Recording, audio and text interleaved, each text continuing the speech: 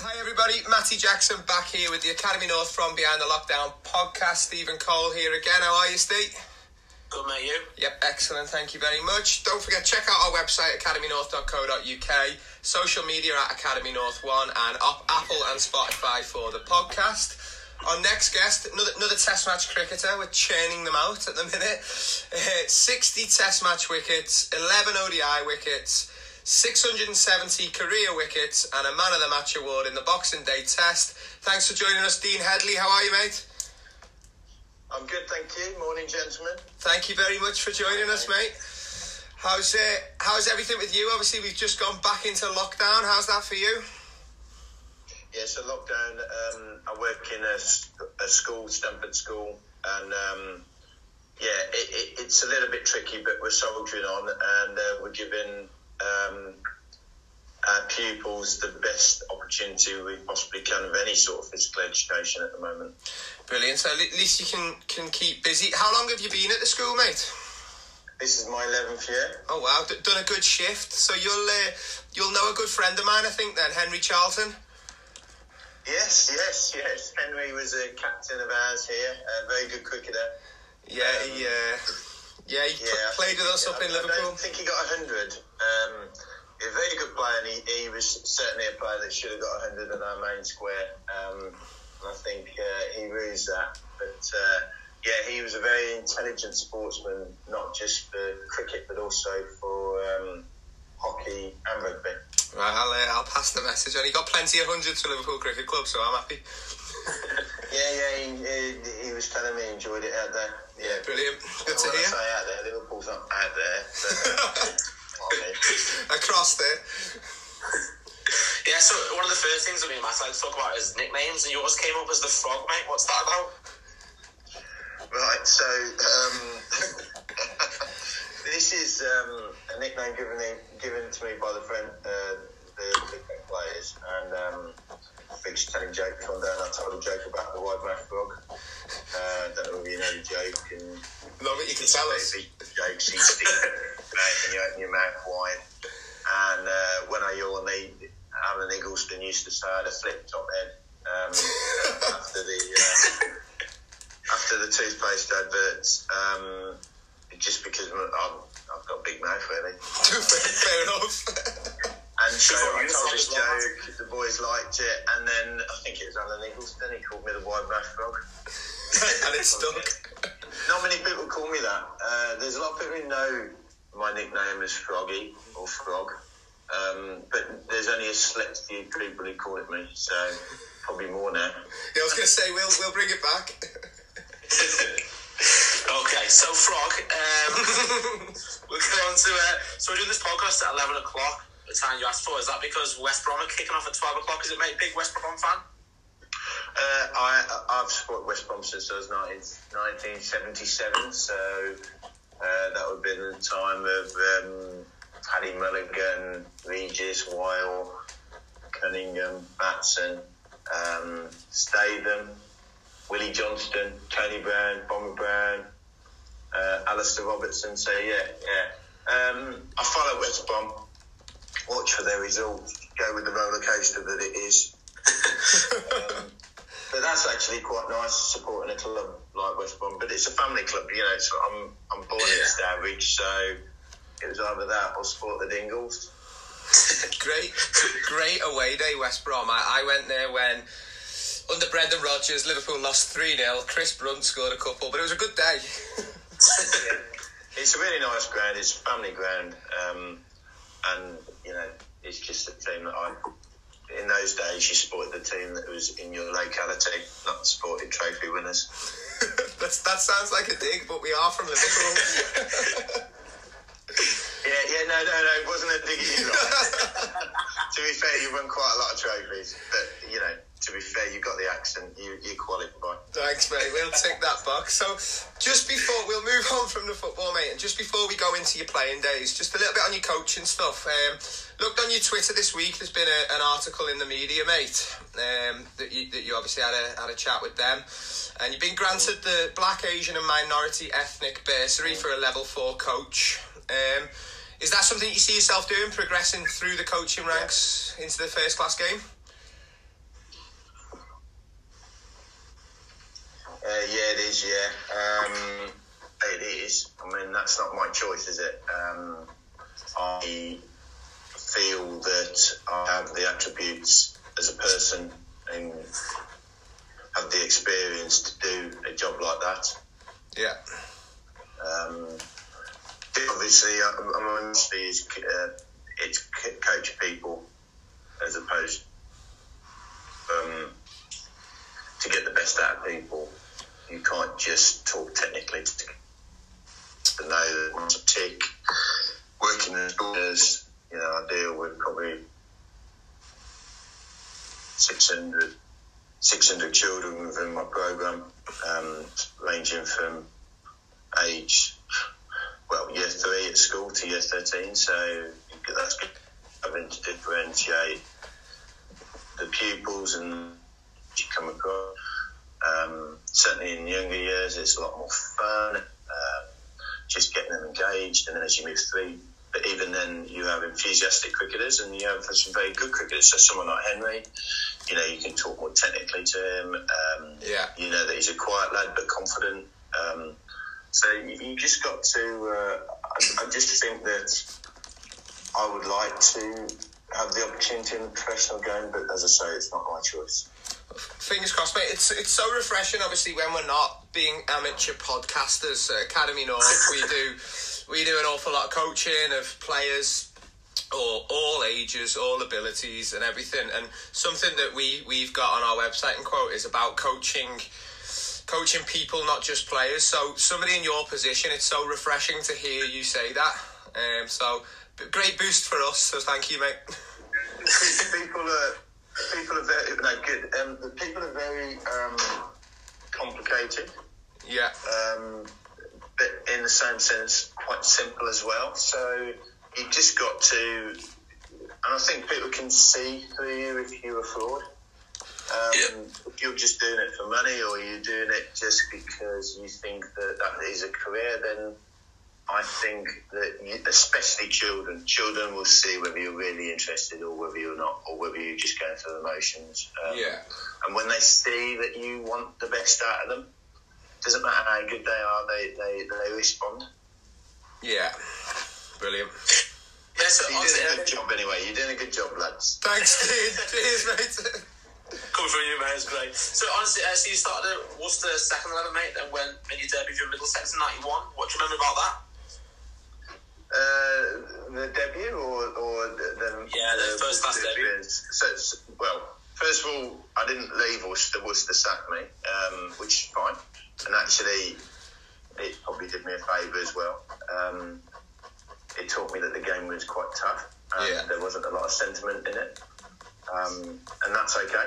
But then moving on to Middlesex, made my debut, probably nine international cricketers in that team. I went from second 11, hardly played any second 11 for Worcester really, through injury, and then I played for a little club called Leaset in the South Cheshire League. Very, very little club, lovely people, and I was pro for them for a year, and that taught me a lot of responsibility. I had a good time as well, but it also taught me responsibility. And then going from club cricket, and my first game for Middlesex,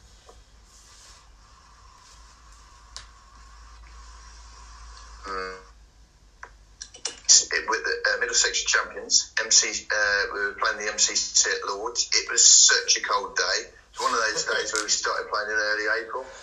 I always remember Graham Hick coming in and just smacking it, and the ball was so much quicker than I'd ever played before, in the sense of the tempo of the game. Yeah. And you just sort of praying that he wasn't going to smack it at you. I mean, that's how cold. I think it was about 5 degrees. And my first wicket was Neil Fairbrother, and then I kept my place for the championship side, and I got a wicket with my first ball, Ashley Metcalf. And no, it wasn't LBW. Always ask. And I got 5 wickets on my debut. Walking off the field, Angus Fraser just said to me, "Well bowled, it's all downhill from now on." and in all fairness, Angus said to me, I'm just not trying to teach me a lesson, but it was a lesson that I always looked at. He always said that your career depends on not what you do on your good days, because they will come. It depends on how you dig in on your average and below average days. So if you can get 20 overs north of 60 on your bad day, or on an average day, then your whole career points to your average and your below average days. Yeah. Because I played 9 years first class, so I got 25 fifers. So the rest of it is made up of, 1-fers and 2-fers and things like that. So it's just a bit of a strength of mind, and little things like that going through your career really, they're little nuggets that you pick up and you remember. And bowling's not for the faint-hearted, and it is tough, but sort of enjoyable as well. Yeah, brilliant bit of advice there. You said going into that game, obviously 9 international cricketers. How is it as a young lad going into that environment? How nerve-wracking is it? People always ask me, what's your greatest day in cricket? And people always point to Melbourne. Yeah, we were going to bring that up in a minute. but I say that you have loads of greatest days. The first day you play for the second 11. And each time you go into each arena, you go, blimey, am I going to be good enough? Yeah.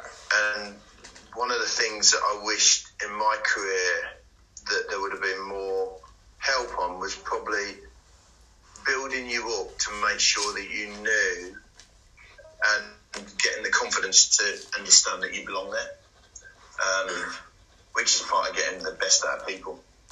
I think more in my era, it was more, this is going to be hard, you're going to have to work hard. It wasn't so much inflating people, it was just keeping people on the ground.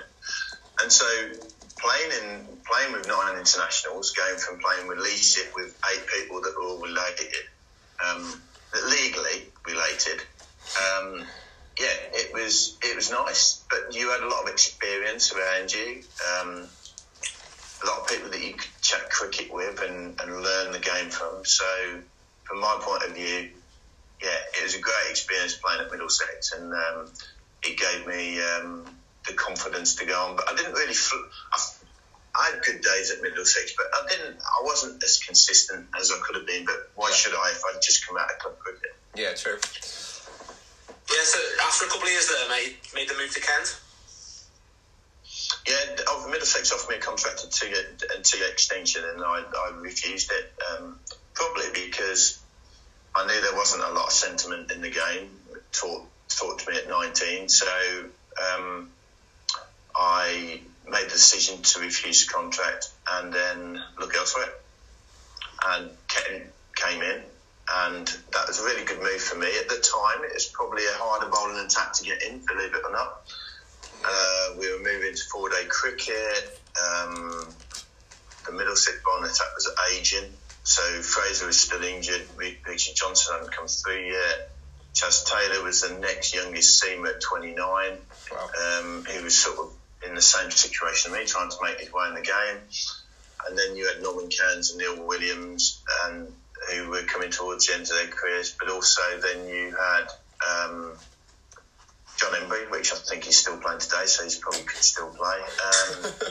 And you had Phil Tufnell. So I wasn't going to compete for their places, but Simon Hughes went to Durham. So there's quite large holes in the Middlesex changing room. Having said that, with the Kent change room, I remember playing second 11 at Leicester, Oakham Cricket Club, I think. Yeah. And my first game for Kent was in the second 11, and there was Mark Healy, myself, a bloke called Duncan Spencer. And then you had, obviously, the first team, you had Martin McKay, Chris Penn, Alan Eggleston, Richard Ellison was still there. So it was a challenge, but it was a challenge that I sort of stepped up to and pushed my game, and I had a bit of pace at the age of about 24 a year later, which really helped and which really cemented my place in that team. Brilliant. And a good captain. So Mark Benton was so encouraging of me, one, for bringing me to the club, and two, the way he was, the way he kept me. Yes, you talked about your fifers, mate, and obviously 96 wasn't a bad year for you. That was the world record, 3 hat-tricks. Some go in that. Yeah, I'm the sort of bowler that I bowl pretty straight. Most of my wickets were LBW bowled, snicked off at the keeper, first slip, second slip. I used to argue with people about short leg because I didn't get many people caught short leg, and yet they always wanted one.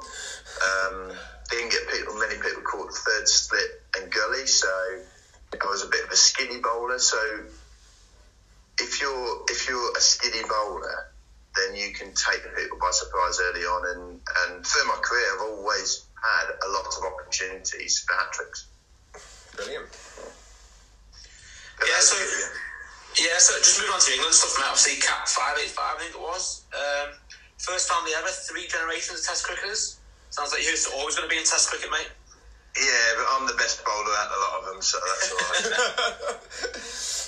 right. Brilliant. So your Test debut came in 97, and it was a pretty good start for you, wasn't it? 8 wickets, and Mark Taylor first wicket. Yeah, I hit him on the head. I was really nervous. I hadn't played much cricket before I went into that game because I was coming back from injury. And actually, after that game, people talked about me as being a great bowler to left-handers because I got all their 3 left-handers out in both digs, and I bowl really well. However, I automatically seamed the ball back into right-handers, so I used to bowl middle and leg to left-handers, protect myself on the leg side with a straight mid-wicket and a mid-on. Yeah. Man out on the deep square leg and a fine leg so that I could bounce them as well. And I just used to make left-handers play hard, and they'd have to push me through mid-wicket to get runs. And when I'm not quite on form, I then nipped the ball back even more. So actually, I was probably about 90% right for that game, and it just helped. And I nipped the ball away from the left-handers, and then everybody started talking to me about being a really good bowler to the left-handers. Before that, nobody mentioned it. Funny, isn't it? How one thing just changes things. I was just going to say that. Yeah, I loved playing against the Aussies. They were great, and people always say, they were so good, and they were, but the one thing, all my I played 6 test matches, 3 at home, 3 away, and I look back, and they only outplayed us absolutely from start to finish in one of my test matches, and that was at Brisbane when it was like 46 degrees. We lost bowl first. But when I look back, actually, it wasn't batting and bowling that let us down. We didn't take our chances. And in every test match, I could take you through and go, you take that catch, you'll bang in the game. You drop that catch, and the game slips away from you. So test matches are won in moments rather than in half days or whatever, but moments. And catching, people don't talk about it enough. Catching, you can't let the best team in the world get away with a couple of chances. One day it did all go right though, or 5 days, was the Boxing Day test. You mentioned it before in Melbourne. Man of the match. Yeah, it went all right. Well, I didn't take any wickets first dig, but I bowled reasonably well. And I remember Goffey complimented me, even though I'd got no wickets. And when you say 5 days, I mean, basically I bowled pretty well for 4 hours. They outplayed us. They did outplay us in that test match, but what a game to be a part of. I think Goffey says it's his favourite game. Yeah, I've got the scorecard. Where we did. Got the scorecard open here. They were 140 for 4, chasing 174 when you just decided to bowl them out, it looks like. I think it was worse than that. I think if you look at the scorecard, have a look at what they were, 1 down or 2 down. They were 103 for 2. 103 for 2 when we took our second wicket, yeah. So, 1 ball before that, they're 103 for 1, or 102 for 1. So that sort of puts it in place what that last session was like. But also, it's the longest session in Test history. So it was 3 hours, 50 minutes, and there was a few rules that came into play. So Aussies got bowled out just before lunch, just before tea, so we had to take an early tea.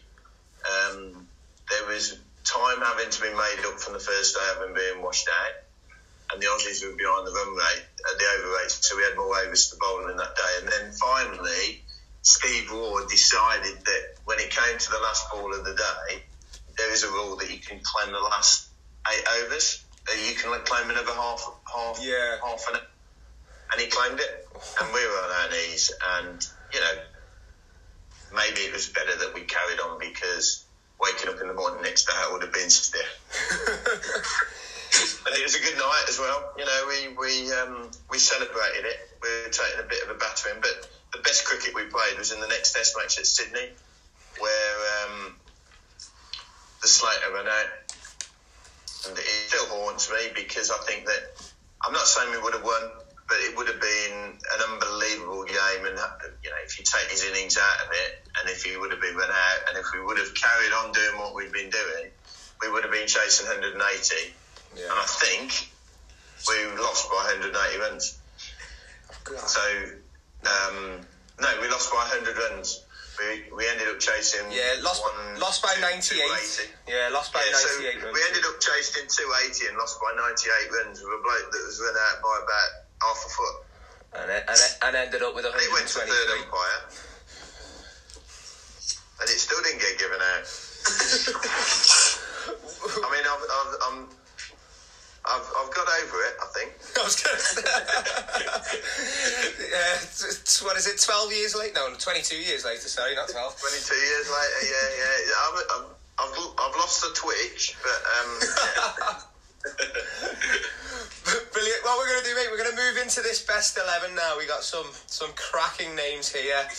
At the top, a man who I'm guessing, when you came into the Middlesex side as a young lad, we've got Desmond Haynes. Yeah, like a bouncer walking out to bat. Desi was tough and aggressive.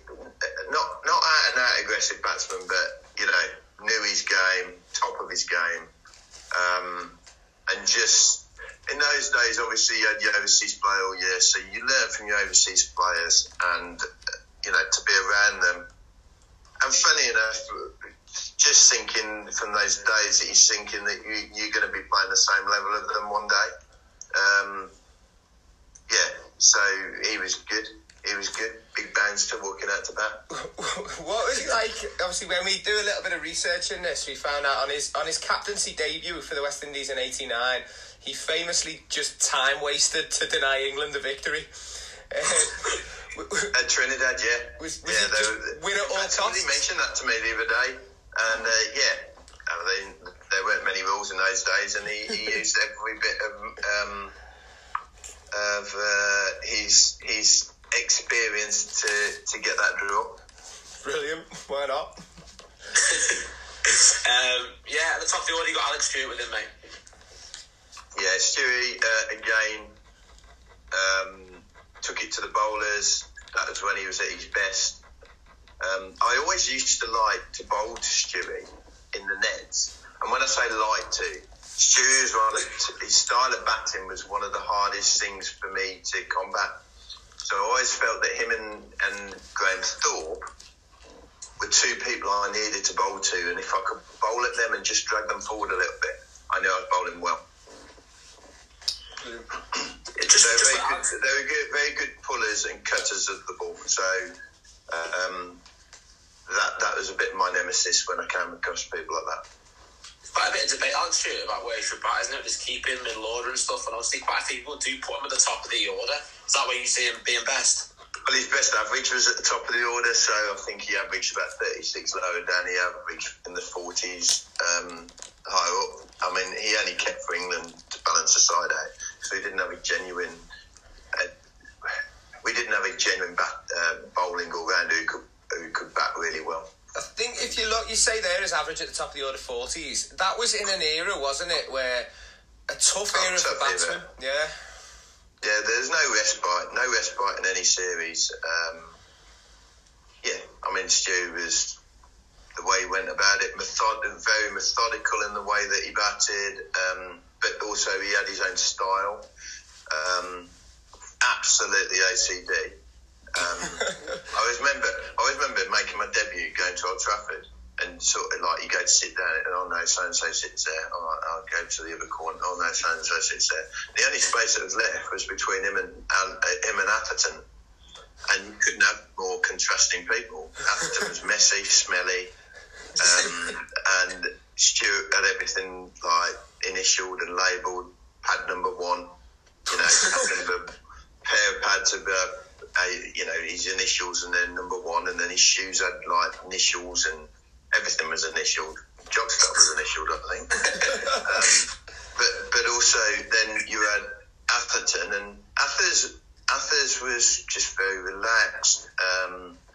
Kick was everywhere, and also he hasn't got a sense of smell. So I always say that he could be putting on the same shirt every day and not realise it. Oh. Not the person you want to be next to. That. Yeah, sometimes a little bit stinky. Yeah. But he showed he was all right in the bar after. Number 3, mate, a man with 27,000 career runs, and that's Aravinda de Silva. Yeah, what a player. Papa Smurf, we used to call him in the Kent dressing room. If he was blue, he would definitely been a Smurf. He used to have his heels together when he batted. One of these players that you just looked up and you didn't realise it, but he was on 30. Yeah. Then he was on 70. And he was a master of turning over the strike. I remember watching him from Kent. He got a 200 at a runner ball, but it wasn't like a normal 200 at a runner ball. You'd expect a lot of forwards, and he did it forwards, but his ability to get a run off a half-decent ball was amazing. His control of his bat face, the angles that he batted at. The amount of times I've seen an off-spinner go up for LBW, and then suddenly it's off the face and going down very fine for 4. Just amazed me. Didn't like fielding though. He obviously the World Cup 100 in '96, but in '95 when he was at Kent, that coincided with a great year in the limited overs stuff. Is that where he was at his best? No. He's a very underrated, under-talked about player. That man could play any format. 4-day cricket is brilliant for us. He used to bat with a long blade, tiny man. He used to bat with a normal handle long blade. Just his hands were amazing, the way that he could control the ball. No, normal bat, long blade, and all I remember is no grill on his lid as well. But also, when you do a little bit of research on Cricinfo, it does say that his other interests, 2 very random sort of contrasting things, are fast cars and cake. And what? Fast cars and cakes. Yeah. He has got a sweet tooth, and what's quite funny, I think he's got a Ferrari that he drives around Colombo. I take a school tour out there, and he came over to the hotel one day, and so he's got this Ferrari, and their roads aren't the best. It's unbelievable. I think it's the only person who's got a Ferrari on the island. I don't think he can go more than 30 mile an hour though. On to number 4, mate, got Mark Ramprakash. Yeah, Ramps, I don't care what people say about Ramps. For me, technically gifted, beautiful to watch, hundreds in his career and plus. No, he didn't do what he should have done at Test match, but I think that was more down to how people managed in those days, and which is why, my experience of seeing people get managed the way he was, I could go through it. I could spend hours talking about Ramps, but up there for me, him, Gooch, Hick. Best, and thought probably the best batters I bowled to in England. It It's interesting you say that. We've been so fortunate with this podcast to speak to so many people. You said there, don't care what anyone says. What we found is anybody who played with Mark Ramprakash says the exact same thing. They talk about him being one of the best. They talk about how he was treated, perhaps, as well. Yeah. How good, well, not how good could he have been, because he was average 53 first-class cricket. If he was given a little bit more time in the early days of his Test career, could he have been right up there in terms of his international record as well?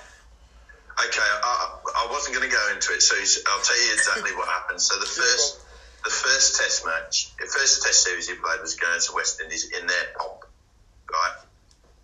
And they were absolutely in their pomp. And what the West Indies did when they target people, so they targeted Hick, and then there's this young lad come in, and he only averaged 20 in that series, but he showed the technique that he could deal with them. But most people who average 20 will get an 80 and then get low scores. He got to 20 pretty much every time. Yeah. And probably a low score in there, but yeah. So it wasn't as if it was like one high score and that was it. Then England get on the plane, go to New Zealand, and they drop him down to number 6. Now, in my mind, the kid's done brilliantly against the West Indies best team in the world. For me, I'd be going, right, you're batting 3, you're going to cut your teeth, get Henderson,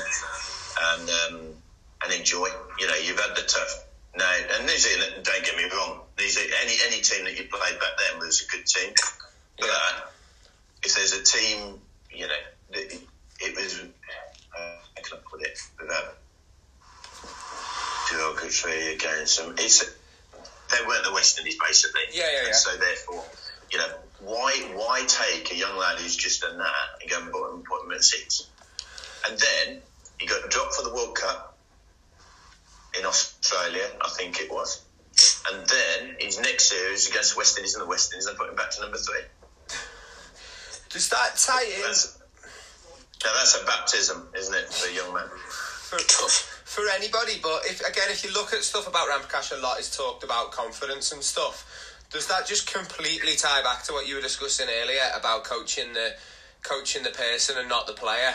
You know, somebody who absolutely. Might, yeah. Look, when you get to that level and your level of Ramprakash, it's all now between how you set up that player to make him feel that he belongs. So central contracts changed everything. So central contract made England a club that you joined rather than a team that you got selected for every now and then. And that's the difference. So I always say to everybody that there's only 2 players since central contracts who wouldn't have needed a central contract to have the careers that they had. Can you name them? If we're going confidence, I'm going to go Flintoff and Peterson.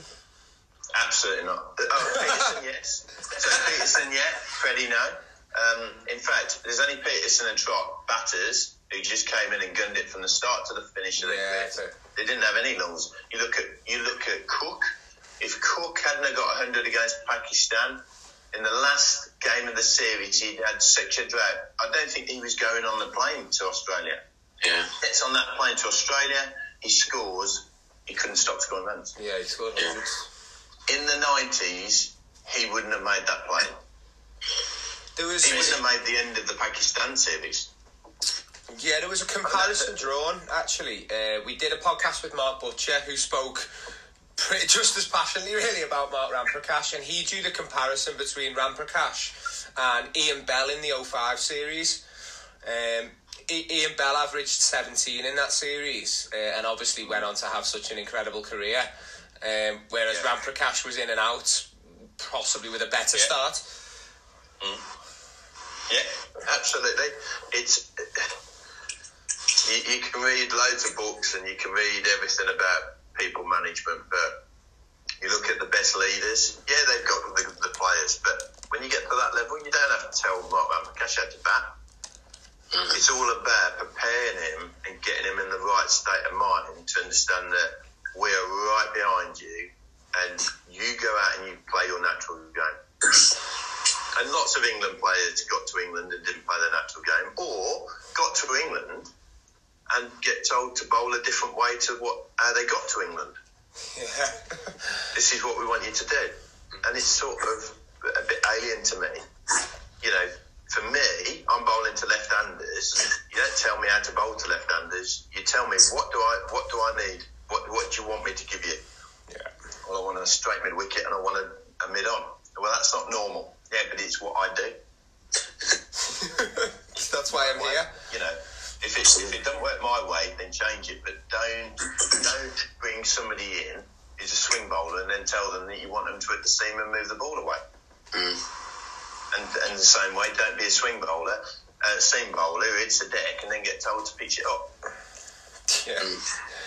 I could debate that all day, but we will move through. That was brilliant. It's a brilliant insight. But we will move through to the number 5, a man who you did just mention there as well. 100 Test matches, and that's Graham Thorpe. Yeah, Thorpe, little master, quiet lad, tough competitor. Again, found it difficult to bowl to him.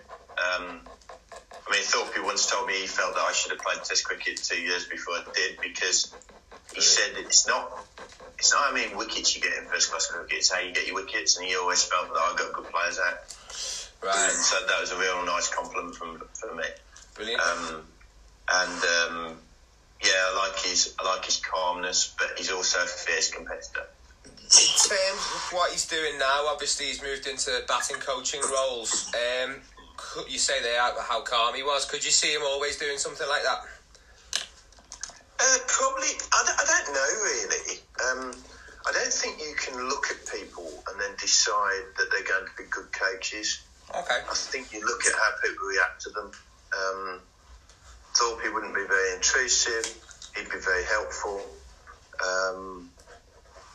He's all these people know how to play the game. It's just how you communicate. Yeah, brilliant. And I've always had some really good conversations with him. See, when I played, I didn't talk to bowlers about bowling. I talked to batters. Oh, okay. In the main, I'm not saying I didn't talk to bowlers. Just ignore them. But in terms of my own need, I certainly socialise with them. In terms of how I wanted to know how I was bowling, I always felt that talking to a batter told me more than what a bowler could tell me how I was bowling. Yeah, that makes sense. Yeah. So, you know, I remember talking to a batter when he was younger, and I just said, look, you know, I think you got to think about where you're standing and where you I've not met many people who can be a left-hander and stand where you do. And he just said, what do you know about batting? And I said, I know how to get you out. and that's the insight. I'm not going to tell you how to bat, but I can tell you how I think you're vulnerable and how I see it as a bowler. Yeah. And I think a lot of batters batters and bowlers don't talk or discuss how they're coming across to the people that they're applying their trade against. Yeah, that makes sense. Definitely. Yeah, that's brilliant. On to number 6, mate. You got Carl Hooper. Hoops. Coolest man in this team, surely. Yeah, I think if you did a poll around the world and put like pleasing on the eye batsman, I think he would be right up there. Just grace. I mean, again, same as Rampakash, really. He should have been one of the greatest players. Always had time. I remember playing at Lytham, and we were playing against Lancs at Lytham. Yeah. And Wasim Akram was bowling. Wasim Akram was a genius. I mean, just unbelievable. I mean, if I had a spread bet on my batting against Wasim Akram, I'd probably be on spread bet digits 3, and I'd probably sell myself most times. And he used to bat in this sleeveless sweater. It doesn't matter how hot it was, ever, he bat in a sleeveless sweater. Long sleeves, massive thighs, huge thighs, power. And he used to bat with quite a heavy bat. And you just think, how do you have so much time when you got you bat with a tree trunk? Yeah, incredible. He used to bat, and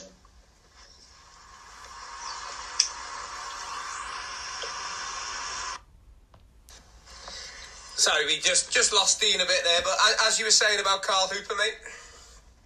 Yeah, so he calls the 12th man on, and he comes on, and we're all thinking, blimey, it's hot day, he's taking his jumper off, we've never seen this. He didn't, he took his thigh pad off. He got 200 against Wasim Akram and batted without a thigh pad. Why? And the reason why, when we asked him, my gloves, they just clipping the thigh pad, just restricting my play. I'm thinking, Wasim Akram hit me on the thigh, I will walk for a month. I'll be out there. And he did get hit, and he just. And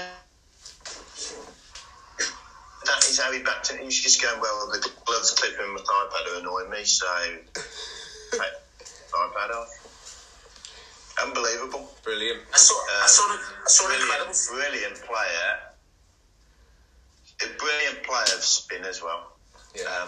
Phil Tufnell. I think Shane Warne talks about him, actually. Shane Warne says that he was one of the only people that he struggled to get a read on what he was doing. Brilliant. And he kept using his feet and plonking him dead straight over his head. And then Shane Warne, actually, you can get it from somewhere, but he had a tell. Hoops had a tell. I think it's something like he didn't tap his bat when he was going to come down the wicket. Wow. Okay. He perplexed Shane Warne for ages. Brilliant, that. Just looking at Carl Hooper's career stats, we've got 36,000 career runs, 959 wickets and 623 catches. Not bad. Well played. Great catcher, buckets. In fact, the only ones I've seen him drop are the really easy ones. It was like, okay, give me the hardest catcher you can give me, I'll take it. Give me the easy ones, I'm not bothering with that. I mean, why should I bother with that? And people forget how good an off-spinner he was. You know, he did. He took loads of wickets. Good one-day bowler. Used to have the ability to bowl a quicker ball. I remember in a game once he got bored and he wanted to bowl seam, and he bowled quite quick, actually. I'm bored, I want to have a go. Yes. So, moving on, mate, number 7, he came up briefly before, but we've got Andrew Flintoff. Yeah, Freddie, in his pomp, one of the best bowlers in the world, just competitor. Again, management of him. You know, his early career. It wasn't until Vaughan sort of got the best out of him. But yeah, go-to man, believes in his ability when he was in his pomp. Just a good bloke to have coming in at there. Yeah, but world-class bowler and somebody who can change the game with the way that he strikes the ball. Absolute match winner with bat and ball, and as you said there, changed the game. Is he the prime example that statistics don't tell the whole story? Averages 31 with the bat, 33 with the ball in Test cricket. Yeah, because you've also got to have the impact factor. Yeah. So it's all right having, you can have great stats and that, but you got to read into a little bit more than that. Yeah, agreed. Obviously, someone like Anderson, you don't have to read into his stats very much to know that he was a match winner. But Freddie was an impact player as well. And sometimes you've just got to look at how the difference that people make in set games. And 2005, he was X Factor. Yeah, definitely. So you've got an unusual character behind the sticks, mate. You've got Jack Russell. Mad Jack, yeah. Beautiful keeper. Probably the best I've seen. Did everything his own way. Scruffy, but a genius with the gloves. Eccentric. That's one. I would say Jack would be happy with that. Yeah. there's loads of stories about Jack. You know, he didn't like people knowing his number. He didn't like people knowing where he lived. There's stories that he had builders that built it. We heard this. We've read these, they're brilliant. Yeah, blindfolded the builders is what we heard. Yeah, the builders, yeah. So he put them in the van, spun them around, blindfolded them, let them out the van, took them back to the service station. But also there's once in the West Indies where Lord Maclaurin, it was my first overseas tour, and Lord Maclaurin decided that we were going to be much more corporate. So I had a few things that I disagreed with. You know, he said, we want you shaved on the first day of a test match. And I'm going, I don't want to shave on the first day of a test match. You know, I don't want to be clean shaven, you know, with the sweat and everything like that. It's just not something that you need to do. And then he wanted us to all wear blue sun hats, which, you know, I think the science says that white is probably better to reflect the sun. Yeah. But then that caused a few problems with Nasser, who had his scraggy old, like, baseball cap that he liked to wear, and Jack had his like gardening hat that he liked to wear, and it travelled through with him all the way through. So Jack literally said, if you want me to wear the blue sun hat, I'm going home. Anyway, it got to the point, no, seriously, Jack was not joking. Jack was going, I'm not playing if I wear that blue sun hat. So I think what happened was the management, they all had a meeting. We're all waiting there. So 16 people waiting in there for Jack to come in. And Jack was going, he'd had this management meeting, special management meeting to persuade Jack everything's going to be okay. So David Graveney walked in and he just said, look boys, very sensitive situation for Jack. We've had a good chat with him and he decided to stand tall. No, we'd like you to be quite sensitive to the fact of this situation. And Jack walked in and everybody just started laughing. And, you know, or not laughing out loud, but trying not to laugh. And it was just sod off you lot, you know, but in more eloquent terms. Yeah. So Jack was just brilliant. Great beyond the stumps. It's a great example of somebody who is actually an extrovert on the field, but an introvert when he gets off it. Yeah. So we talk about introverts and extroverts. Jack needed to save his energy off the field, which is why, you know, he started painting. Yeah. You know, if he had a day off, I remember asking him once, what are you doing on your day off in the West Indies? And he went, I'm going to the moon. What? And you go, right, see you tomorrow, Jack. Have a lovely day, Jack. I'm going to the beach. Yeah, he went to the moon. Let's get Jack Russell on here. Yeah, oh, wow, imagine. So, moving on, another bit of a character as well. The talk sport expert now, we got Darren Goff. Oh, Dazzler. Yeah, the Rhino. They asked him why he was called the Rhino. He says, because I'm strong as an ox. He did say that. But for me, Darren Goff, if you can get people to do this, and very few people I've ever met do this, when you get to professional sport, if you can play cricket like you're still a schoolboy, then you've cracked it. And Darren Goff does everything in his life like an excited schoolboy. So if you're talking to him, if you've done something, he's done it better. You've been on holiday somewhere, he's been on somewhere nicer, right? But most people who do that, people dislike. Darren Goff, everybody loves. Yeah, it's a great. So in Australia, right? I can't remember the exact story, but there was. We just played at Melbourne, and they were resting some of us. So I think Nasser got bested, I got bested, Goffey got bested, and they were played at the Bellerive Oval. And in Australia, what they like to do is when you play these other games. So I think we're playing Australia A. They like to not just give you an easy game. They like to pick all the young guns that are all looking to get in the test side. Yeah. Try and bring you down. You know, there's no backward step with them. It's like hostile. we play this game.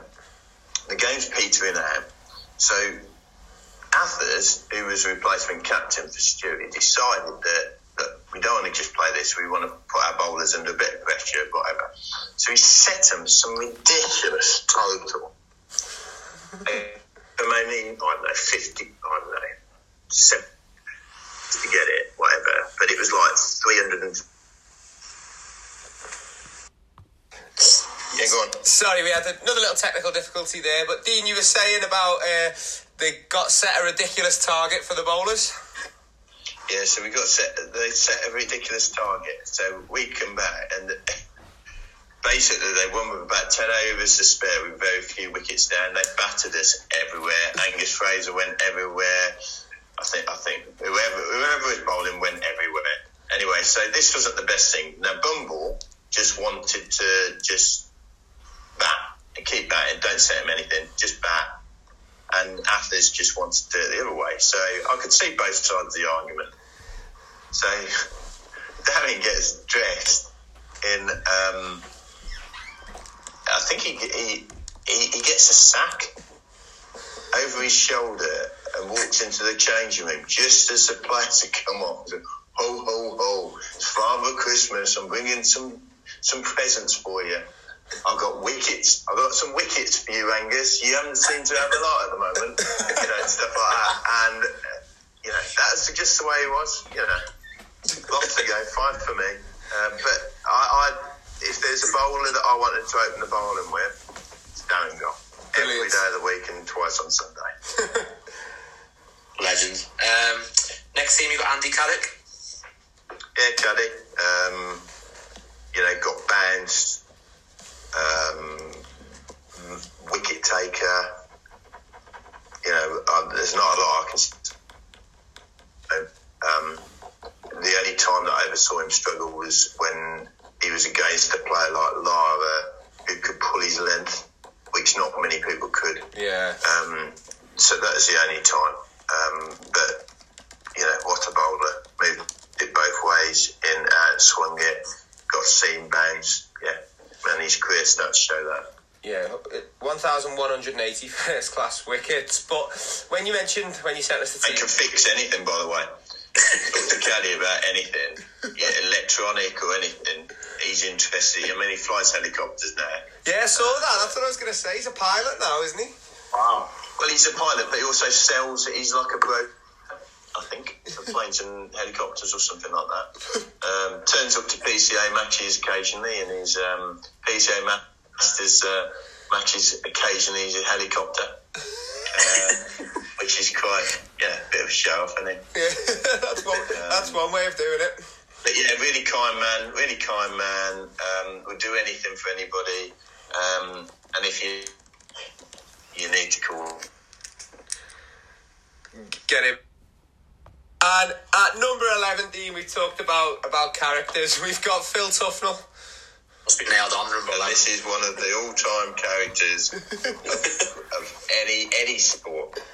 Tuffers is most to bowl fantastic left arm spin, flight and guile, proper Londoner, cheeky. Probably needed building up more because he always wanted people to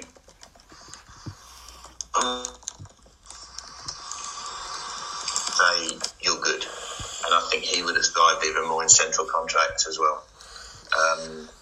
But didn't like fast bowling, didn't like medium pace bowling. I was going to say he's definitely number 11 there. Seam bowling, to be fair, but actually, when he stood there and he could hit it sweet. But yeah, he used to go around the dressing room and say, is he bowling quick? And you go, yeah, he's bowling quite quick, Cap. And then he'd go on to the next person.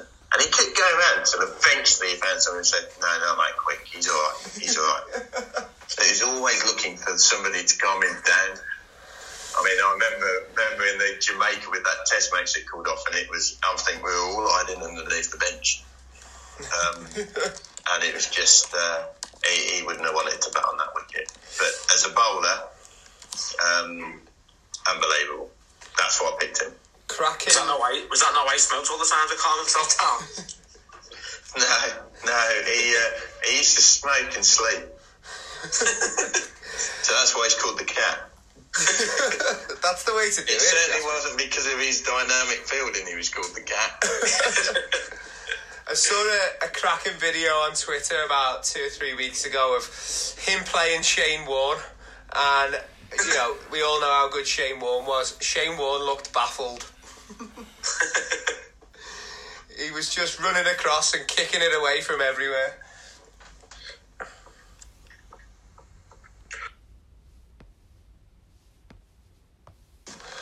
Superb, brilliant insight, mate. So just quickly then, who's captain in that team?